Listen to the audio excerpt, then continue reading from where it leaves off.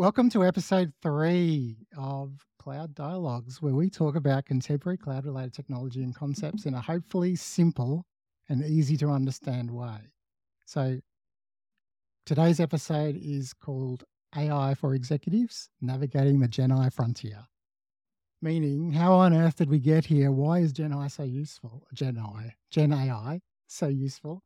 And where do we think it will take us? Today we are joined by the wonderful Georgia Smith, as per usual. Hey Georgia, how are you doing? Good, thank you. And also the incredible Pete Sbarski, AWS serverless hero extraordinaire, known for his work with A Cloud Guru and Pluralsight. Hey Pete. Hey Matt, thank you. Thank you for that wonderful intro. Thank you for coming on to our show. Pete's a published author, I think twice. Is that right? Twice? Mm-hmm. Yes. And also one of the founders of the serverless meetup movement in Australia. Currently, we both co-run the Melbourne edition of the meetup, where we get a consistent turnout each month. So, good afternoon, Pete. Hey. Gen AI has taken the world by storm. So it's fueling incredible growth, especially in startup land, of which I personally have not seen in a long time. Probably 2000 the tech bubble was probably the last time I saw this sort of interest. And on Google Trends, I looked up Google Trends, and there's a hockey stick graph for Gen AI, which really starts its rise in early 2023. There's a reason for that, which we'll get to. So obviously ChatGPT is probably the main reason for that. And in fact, we use ChatGPT to assist us in coming up with the ideas for the name for this podcast. So, I gave it some ideas. It came up with a lot of dodgy names. Well, yeah, okay, they're kind of dodgy. But then I think it's still better than us, Matt. Yeah, I know. It's still definitely, it's substantially better than anything that we came up with. Yeah, I refuse to believe that. Come on. But the cool thing is, it comes up with these words that you can join two together, and it actually gives you what you want. So that to me, that was one of the first, the main uses I've used. I'm a latecomer to Gen AI, so that's why I've got Pete here to give some tricks and tips. I also used a service called revoldiv.com, revoldiv.com, to transcribe the first couple of episodes, and it did a pretty good job working out what everyone's talking about and picking out the speakers. We can literally transcribe the episode and then break it down into the different talking points. So we've got a record of what we've talked about, which is amazing. Yeah. That's so useful. Yeah. And then you can search for it as well, right? Yes. So what a library. Yeah. Exactly. And the other thing, probably the first thing I saw when we had Lars Clint, who some of you may know, come to our meetup last year, and he was doing some the art. Was that DALL-E that he was using, or was it another one? I can't remember. I think so. It would have been DALL-E or Midjourney, one of the two. Yeah. And just typing in some text, for those who haven't used it, typing in text and coming up with pictures and stuff is magical. Absolutely, magical. And more recently, we've seen obviously the funny pictures with people with more than 5 fingers and more than 2 arms and more, But sometimes you don't necessarily notice until you're looking hard. So I guess that's kind of the intro.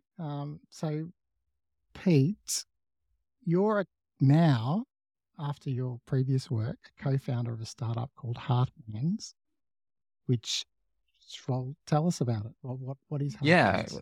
Yeah, Matt, thank you, Matt. So Hearthands, we are an incubator. So Sam Grunenberg and I have founded this kind of incubator startup.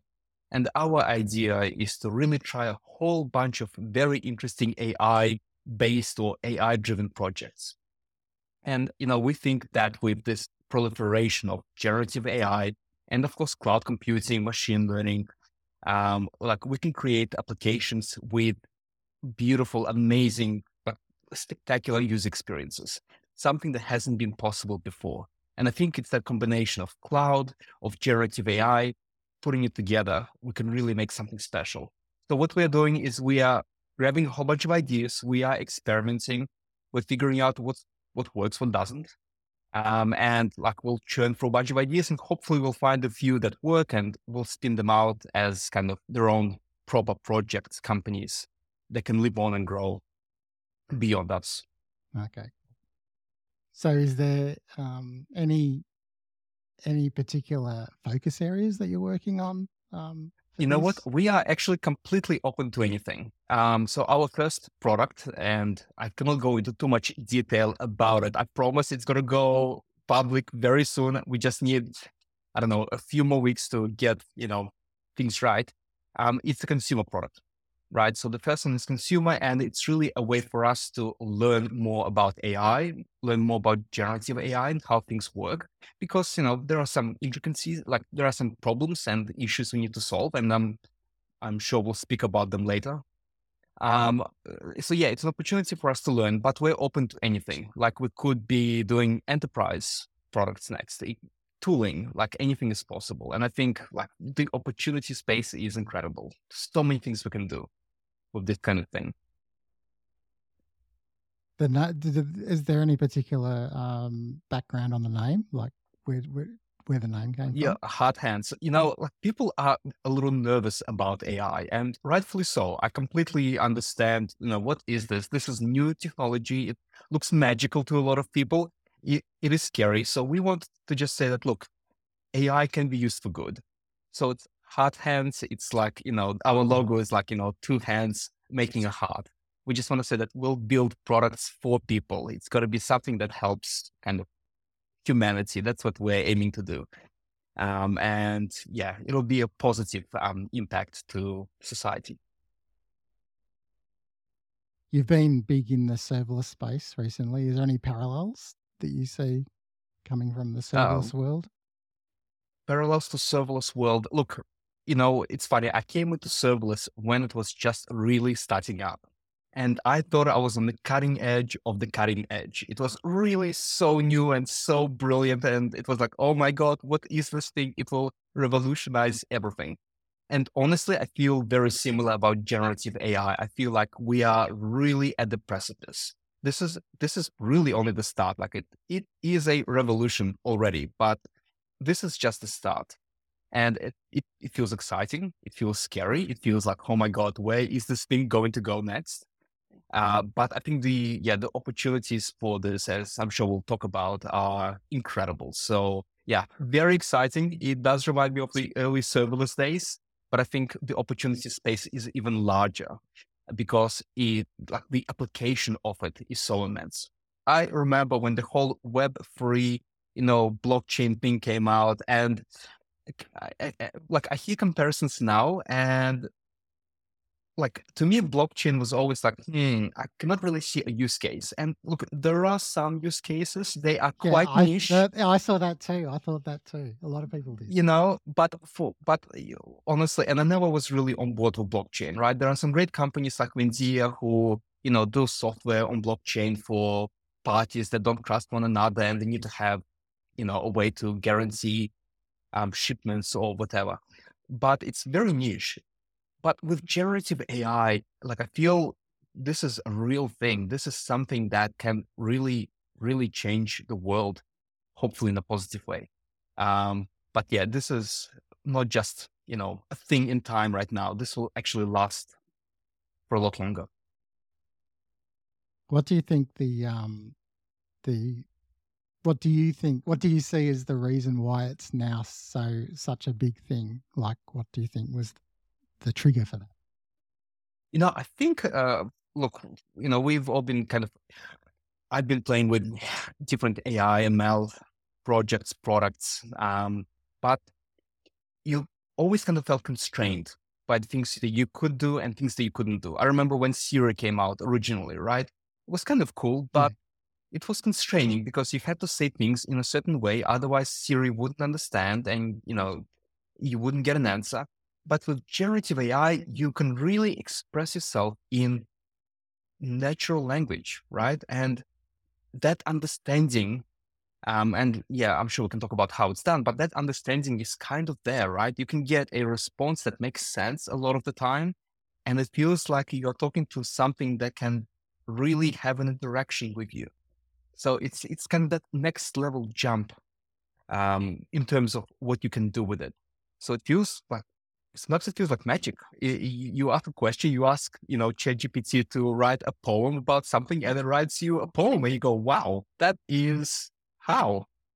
Same with the images. You can draw images, generative music that is coming out, right? So you can write a prompt to say, hey, I want music of this style with this particular beat. It can remind me of this other song, and you'll get, generated music that resembles what you asked for. And that just feels, I think, amazing. So yeah, it's what a world we live in, Matt. So you've experimented with all different things for a while. Were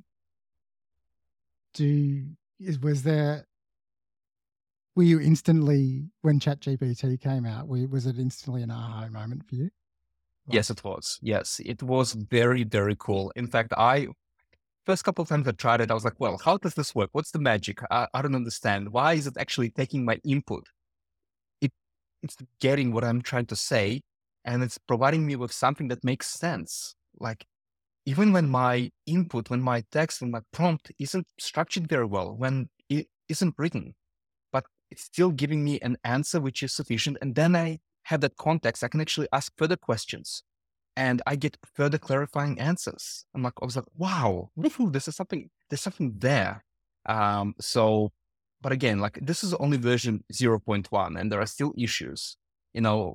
Hallucinations is a big problem. Sometimes you ask a question, especially about something that is real, historical, or technical, and you may get an answer that doesn't make sense, doesn't exist, although it is given with like a lot of confidence, which always feels good.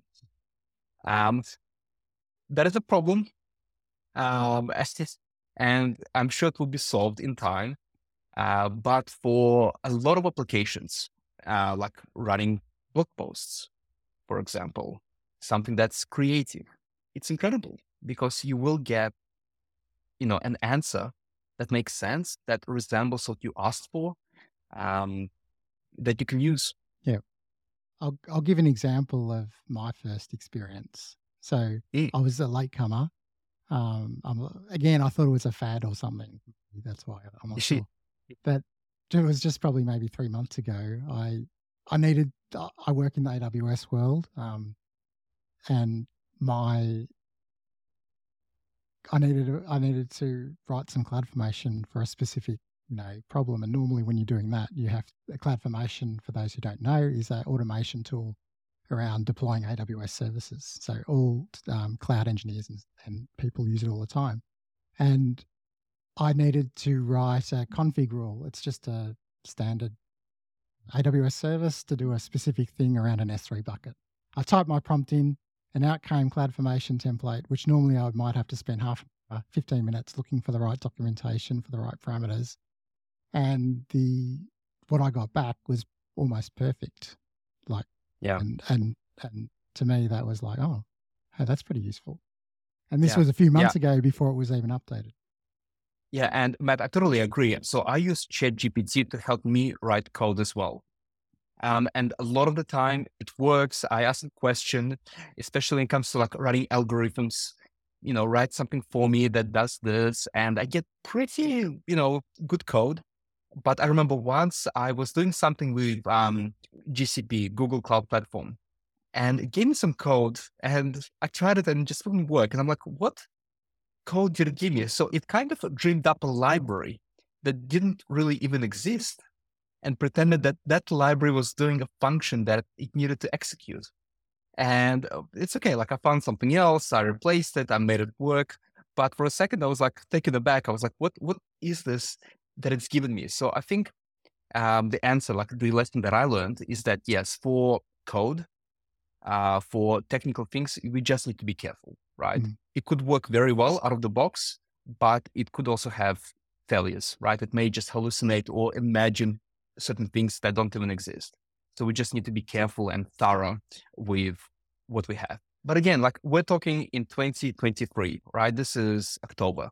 By this time next year, this problem could be solved.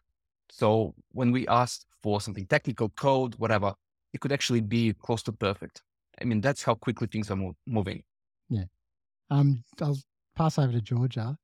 What have you used ChatGPT for? I know you've used it in recent times. Well, I was just thinking about what you were saying there, Pete, because I think it's definitely not a problem that's isolated to code. And I was having a discussion with a bunch of other people that were going through looking for new jobs. A few of my friends are kind of looking for the next opportunity at the moment. And one of the things that we were talking about was how ChatGPT will kind of make things up on cover letters and so one of the things you have to be careful about is to go through and check that document before you submit it to make sure that you're not lying just because simply of something that ChatGPT has kind of made up. So I thought that was an interesting correlation, is that yes, there's the same challenge is with language as well. Absolutely. Yeah. Wasn't there a famous example of a lawyer using ChatGPT in a court case? Yes. Yes. Yeah, right? And it hallucinated a whole And it bunch made of up, precedents yes. that didn't exist. And he came to court with it and it wasn't real. And I was like, how could you? How could you do this? How could you not even check? Why? Yeah. For a lawyer especially, it just blew my mind that this is, but it could happen. I'll tell Yes. you another story. Because I have a huge ego, I decided to see what kind of biography could ChatGPT produce for me. I can tell you that it maybe got 10% right. Something that was probably online that was ingested about me, and the rest was completely made up. So I'd say 90% was just, but it was fantastical. It was so good. I was loving my fake biography. I was like, man, I wish this was real. I would definitely take that. So yeah, you can absolutely come up with crazy things. But my God, how much confidence is, in fact, yes, Peter Sbarski was born on this year to parents named this and that. No hesitation. It's not like, maybe this isn't right. Maybe, there's a probability that this isn't true. It's like, yes, this actually happened. He is 77 years old, so there you go. So for our listeners, there's actually a couple of versions of ChatGPT, right? So there's the standard free one, and then there's the paid for one. Did you use both and compare them? Yes. So you can actually use, there are different versions like 3.5 and 4. And there are kind of like the free versions of both that you can use, or you can pay to have kind of like fewer restrictions. And there isn't really any change in capability. It's just how many prompts, how many requests, how many questions you can ask. That's really kind of where the money comes in. So it's a free trial effectively when you don't pay. One thing I wanted to touch on was, and I think especially for our listeners, one of the things that as executives and executive teams that we're continually working towards is really nailing down that customer experience and that user experience so that we can develop products that surprise and delight our customers every day. Yes. And I think one of the things that you touched on was about creating amazing user experiences with AI. So can you tell us a bit more about that? Because for me, this is something as as someone that has spent, the last few years working with executives to help develop products and services, how do we use it to our advantage? Yeah. The way I imagine is that we can use things like ChatGPT to really kind of help drive kind of that user experience, right? Because imagine if your application could actually understand what your user was trying to do. If your user could actually have a sensible conversation, and if your user interface or the experience of the application could change in response to what the user was trying to do, you can actually now create not just kind of like a built-in chatbot into your websites that nobody likes to use, but you can actually learn what the user is trying to do and then actually modify the experience of the application. So a dynamic user experience. Dynamic user experience, absolutely. You can, wow. If you can do it in different ways, right? You can have really voice-driven applications, right? That your users can actually use to talk to the application, and you can take that input and you can process and you can output something that will drive your application, and it will usually work. And if it doesn't, you can build certain safeguards. You can you can really kind of introduce that dynamic nature to your software. And then, of course, inside an enterprise, you can use it for so many different tasks, right? You can produce copy, you can use um, anything creative, really, ads. Imagine if you had a system. I was kind of thinking, oh, that would be a cool idea that would kind of create ads for your company, right? And it would just kind of automatically adjust ads based on some performance metrics Yeah. without any human user input, right? It could actually drive itself. So I think there are a lot of interesting kind of possibilities we can explore because we have something that's so malleable. I always think that these sort of applications of AI should be our like first port of call as obviously it becomes more mature. Because I think, and what I've seen over the last few years, and interested to get your thoughts on this as well, Pete, is like lots of failed use cases around AI because we've started with the technology. It's like, okay, we want to do something cool with this technology, as opposed to starting with, well, who's the customer that we're trying to serve and what is the problem that we're trying to solve, and then the technology follows, right? But I think that's definitely what I tell my executive friends is like, let's use it to create internal efficiencies where we can. And let's start focusing on that as a learning experience, even to begin with, as, you know, it becomes more mature and we can use it to actually interface with our customers. Yeah. I think smart organizations are doing exactly that. They are adopting it internally. They're learning what this is, just as we are in our startup, right? We're trying to learn, what are the capabilities, where are the pitfalls, what are the things that don't really work at this time.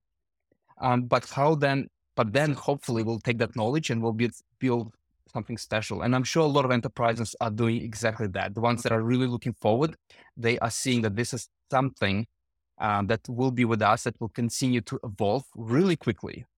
And even if there are any gaps or problems right now, my God, 6-12 months, they could be solved, right? Maybe 2 years, who knows? But like this technology is moving so fast. I actually said to my co-founder, to Sam, I was like, we're building this application.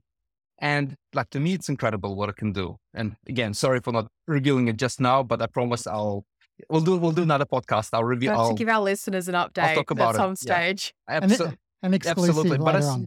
It's done 100%. But I said to Sam, we're not just solving like one problem. I feel like we're solving 12 problems, 12 hard problems at the same time, because we're using, things like ChatGPT, we're using image, kind of like generative image creation. To me, it feels like we're building a plane as it is flying. And the ground under us is shifting as well, because everything is developing so quickly. Like everything is progressing at such a rapid pace that I feel literally I go on, Twitter. Can you still say Twitter? I don't know, X. And I just say Twitter. It's Twitter to us. I still say Twitter. I'm so old school. Do we. Yeah. There's something new nearly every day. So there's a lot of interest, a lot of passion, a lot of drive, and this is a very, very interesting space. So what do you say? So there's a lot of organizations planning how to integrate into their products and their services. There's a lot of, I know there's a lot of execs holding out. They think it's another fad. What do you say to them? Look, I wouldn't want to go and convince anyone that you have to use this. I think if you see a use case, if you see a pain point, if you see a problem in your organization or in your software that you have produced, it makes sense to have a think whether this is a tool that can solve that pain point. Maybe it can, maybe not. We don't know. But I think there is something there. There's a reason I think why people are really kind of exploring this space right now. I know, for example, there are a lot of startups in like developer tooling that are trying to find a way to leverage generative AI, and maybe they haven't found it yet. So like this is developer tooling in terms of like CI/CD, continuous integration and deployment pipelines, coding, right? There's software like Copilot, for example, right? Where when you code, you get suggestions, right? It's like an AI agent that tells you, hey, I think you're trying to build this. Here's an example. So that's a great use case. But there are a bunch of companies now trying to figure out how to use generative AI to solve other technical problems for developers. So I think it's coming. We are really at the very start scratching the surface. But like Georgia said, I think the smart organizations are really kind of looking at it internally and trying to figure out what this is and how it could work for them to overtake competition, to really kind of get ahead. Because maybe you can. Absolutely. So one thing you mentioned Copilot. So one thing I didn't realize while I was doing some research for the show is that was based on ChatGPT 3, which was released last year. So that it was, I think that, so ChatGPT has a model behind it, which is the GPT-3 model, and 3.5, which is the current one, and 4 as well. The 3, from my understanding, the 3 was a static model, at a particular point in time. And when 3.5 came out earlier this year, that was based on pretty much a lot of internet content, which made it all completely up to date, right? And even now, even the latest one, 2 or 3 weeks ago, was updated even more to be able to have more current content. So, how do you see? Go. Sorry, Matt. Sorry, finish your thoughts, or I interrupted you. How do you see it? How do you see that changing in your mind over the next few months? It's an interesting situation because sometimes OpenAI, for example, the makers of ChatGPT, they say that, no, look, it's ChatGPT 3.5 is locked and it isn't changing, right? But then sometimes I see for myself that it is different, that today the answers that it gives me are very different to the answers it used to give me learning. 2 weeks ago. Yeah. It's learning. Something is changing, definitely. Yes. Like I can see it myself. So, and our software as well that we're working on has to adapt to kind of the ever-changing nature of this technology, which is another interesting technical challenge. How do you adapt? Of course, so look, it will continue to grow and evolve. There's the web browser plugin in ChatGPT, right? When you enable it and you ask a question, ChatGPT will actually go browse the web if it doesn't have a clear answer. And then it will try to incorporate some of the things that it finds back into an answer that it gives you. That's kind of cool, right? That gives you kind of more, I guess, assurance that you'll get relevant, up-to-date information. Again, it may hallucinate things, so I wouldn't trust it with my life. But at least it can, go and find information on its own. I saw an article recently about Amazon restricting authors from self-publishing more than 3 books a day. I'm wondering, as an author yourself, would you be able to write more than 3 books a day? 3 books a day. Oh 3 my God. books a day. Look. That's crazy. I think the first one took 18 months and nearly killed me. So I cannot even imagine what that would be like. That's I read that and I'm like, what? I mean, I actually wrote a book a long time ago as well. It's about a technology not many people use anymore, but that took probably 12 to 18 months as well. And tell us, Matt, what was the book about? Samba. Samba. Oh. Some people still use Samba, but anyway. We need to get you going on another book, Matt. No. ChatGPT. It's a classic. I've just like Shakespeare, it's, yeah. But I guess no, but I it's like it makes up authors. Like I was reading an article the other day saying that there were these authors that no one could kind of verify, and they had like, if you look at the images of the authors, you could see they had like an extra ear or whatever. It was quite obvious. Yeah. It's a little sad, but what can you do, right? It's yeah. The other article I saw recently, actually was today, in fact, so you might not have seen it, but basically they're looking at the use of chatbots in schools to improve, to help students with their learning. And, obviously with different technology, the internet, Wikipedia, you can't always trust every source, but I don't see it any different to that. What do you think? I have a thought on this, but Georgia, you go first? No. I think I do think that like, I don't think there's any point in resisting it as like educational institutions. I think resisting it is probably going to cause more problems than, perhaps putting guardrails around it. And I think that's something that a lot of organizations are looking at now is like, how do they, I think that it's probably going to drive a different way of assessing the competence of students, whether in school, whether it be, high school, whether it be postgraduate study. Like, I think we've got to embrace it because it's not going away. So I totally agree. I think it's not going away, first of all. I think if it's implemented properly, it could be an incredible way to augment education. Yeah. Because I don't know about both of you, but I remember sitting in a class doing math and I wouldn't get things. And maybe I asked the teacher a couple of times, but that was it. In a class of 30 kids, I couldn't ask more than twice. Yeah. And then I'd be like super embarrassed because I still wasn't getting it. I wish there was a way where I could literally ask, like, explain this equation to me, explain how to do it step by step, and have a breakdown, which ChatGPT can do very well, where I can clearly articulate every step, every point, here's what happens, here's the next thing, to make it clear for me. I feel for me as a student, it would have helped immensely, right? So I think if it's implemented as a teaching aid, it can be absolutely very powerful and very helpful. And yeah, and then there are kids who want to advance, who want to excel, and they sometimes have to just sit there and go with the rest of the class. Help them go faster, have them, why not have that chatbot throw in a few, trickier questions to help those students advance faster. So, but it needs to be done properly, of course. Yeah, that makes total sense. So as we wind up the episode, what do you think? So we've kind of talked about the future, but I guess how do you see the future? Like if you had a crystal ball in 12 months, we've seen so much in the last 6 months, really. It's really only been 6 months. Yeah. Right. When you think about it, what do you think the next 12 months has in store for us?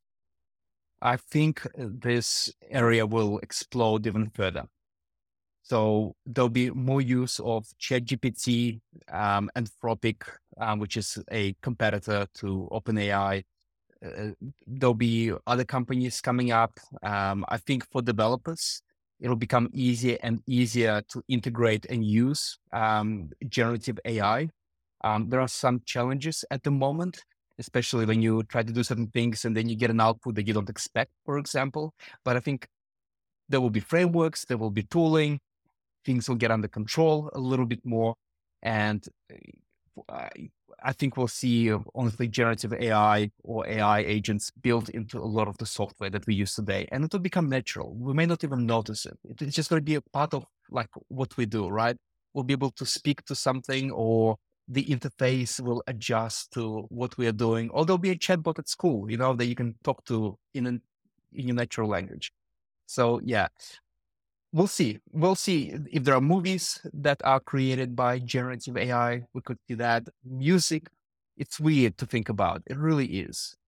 But, maybe there'll be a game, like a really AAA title, a beautiful game, beautiful graphics, storyline, music, action, whatever, mostly built by generative AI, put like different things put together. So yeah, honestly, it's hard to imagine. I think honestly, what I'm saying now, in 12 months to 2 years, will be like, come on, grandpa, this is like old school. Yeah. What are you looking forward to seeing, Georgia? Anything in particular?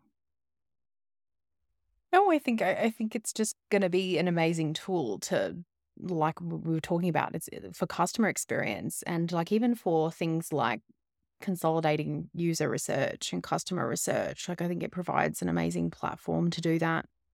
But I think, key takeaway for our listeners probably is like where there are, perhaps if it's not something that you're jumping into already, maybe having a think about where there are some internal applications of this sort of technology so that your teams can start to learn about it, so that as it advances, you can stay up to date with your competitors. Yeah. And look, just to add to that, absolutely, for enterprise use cases, there are going to be a lot of them. one easy one that just comes to mind immediately is being able to take all your data, financial data, operational data, and Yes. just ask using normal real language, just ask, what are the trends? Tell me the insights that you find, right? Actually, giving it Absolutely. to that generative AI and having it kind of discover interesting patterns, doing the analysis, creating reports. They don't need a data engineer, and I love data engineers, but like generative AI will be able to do a lot of that heavy lifting. So if you're an exec and you want some information right now, you want to understand all the data, my God, how easy will it be?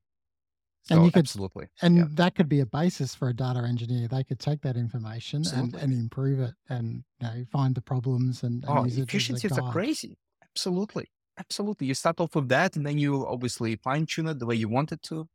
And yeah, it's so much, faster to I see work. parallels with bringing cloud into organizations too, because a lot of organizations were scared about cloud, Totally. like when it first came out.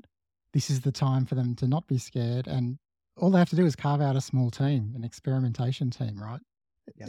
It just has to be a month, go away, see what you can come up with, and come back. And with all these other models around, you don't actually have to use the public models. There's Bedrock on AWS, which have other models with a nice API around it. Microsoft have a private version as well. Absolutely. And Yeah, you Google don't need have to got give your one as data well. to anybody. Exactly. Yeah. Yeah. Keep it within your account. So there's a lot of experimentation there, which I think is super, super potentially powerful. Yeah. That people should be experimenting with And right the now. other thing, Matt, it's very easy to get started. This is why it reminds me of serverless as well. I remember when Lambda came out, it's just so easy to go and create a Lambda function and ran, it did something and it was done. Same thing here. Like at least the services that I've used, like Anthropic with Bedrock, OpenAI, ChatGPT, it's very easy to get started, right? Yeah. It's kind of like serverless model because you give it a prompt, you give it some data, for example, and then you get back an answer. So it's this kind of conversation that takes place. So for developers who are used to dealing with APIs, fine, they can get into it immediately. You don't need to have a machine learning background. I don't. You don't need to have an AI background. This is really just working with APIs, which is bread and butter for, most engineers, most developers. And most companies, enterprises obviously have that capability in-house. Yeah. Well, thank you so much for your time, Pete. Appreciate the conversation. Amazing. Very Yeah. insightful. And thank you for coming on as our first guest for the podcast. Oh, Hopefully thank we'll you see so you much. again soon for an uptate, Pete. Done. I'll be back. Awesome. All right, we'll Awesome. pencil you in. Yes. So, Georgia, do you want to close out? I How think can we people have. contact us? Oh, How how can can people people contact us? contact us? Yes, two ways. So you can email us feedback@cloud-dialogues.com. We always love to receive feedback, and that drops straight into my emails. Alternatively, we do have a web form on our website, cloud-dialogues.com. So you can jump in there and submit us ideas for topics. I know this was one that we did receive. So whoever asked for generative AI, a few people asked for generative AI. We have done that now. So we are listening. We aim to please. We aim to please. Absolutely. All right. Thanks all for your time, and see you next episode.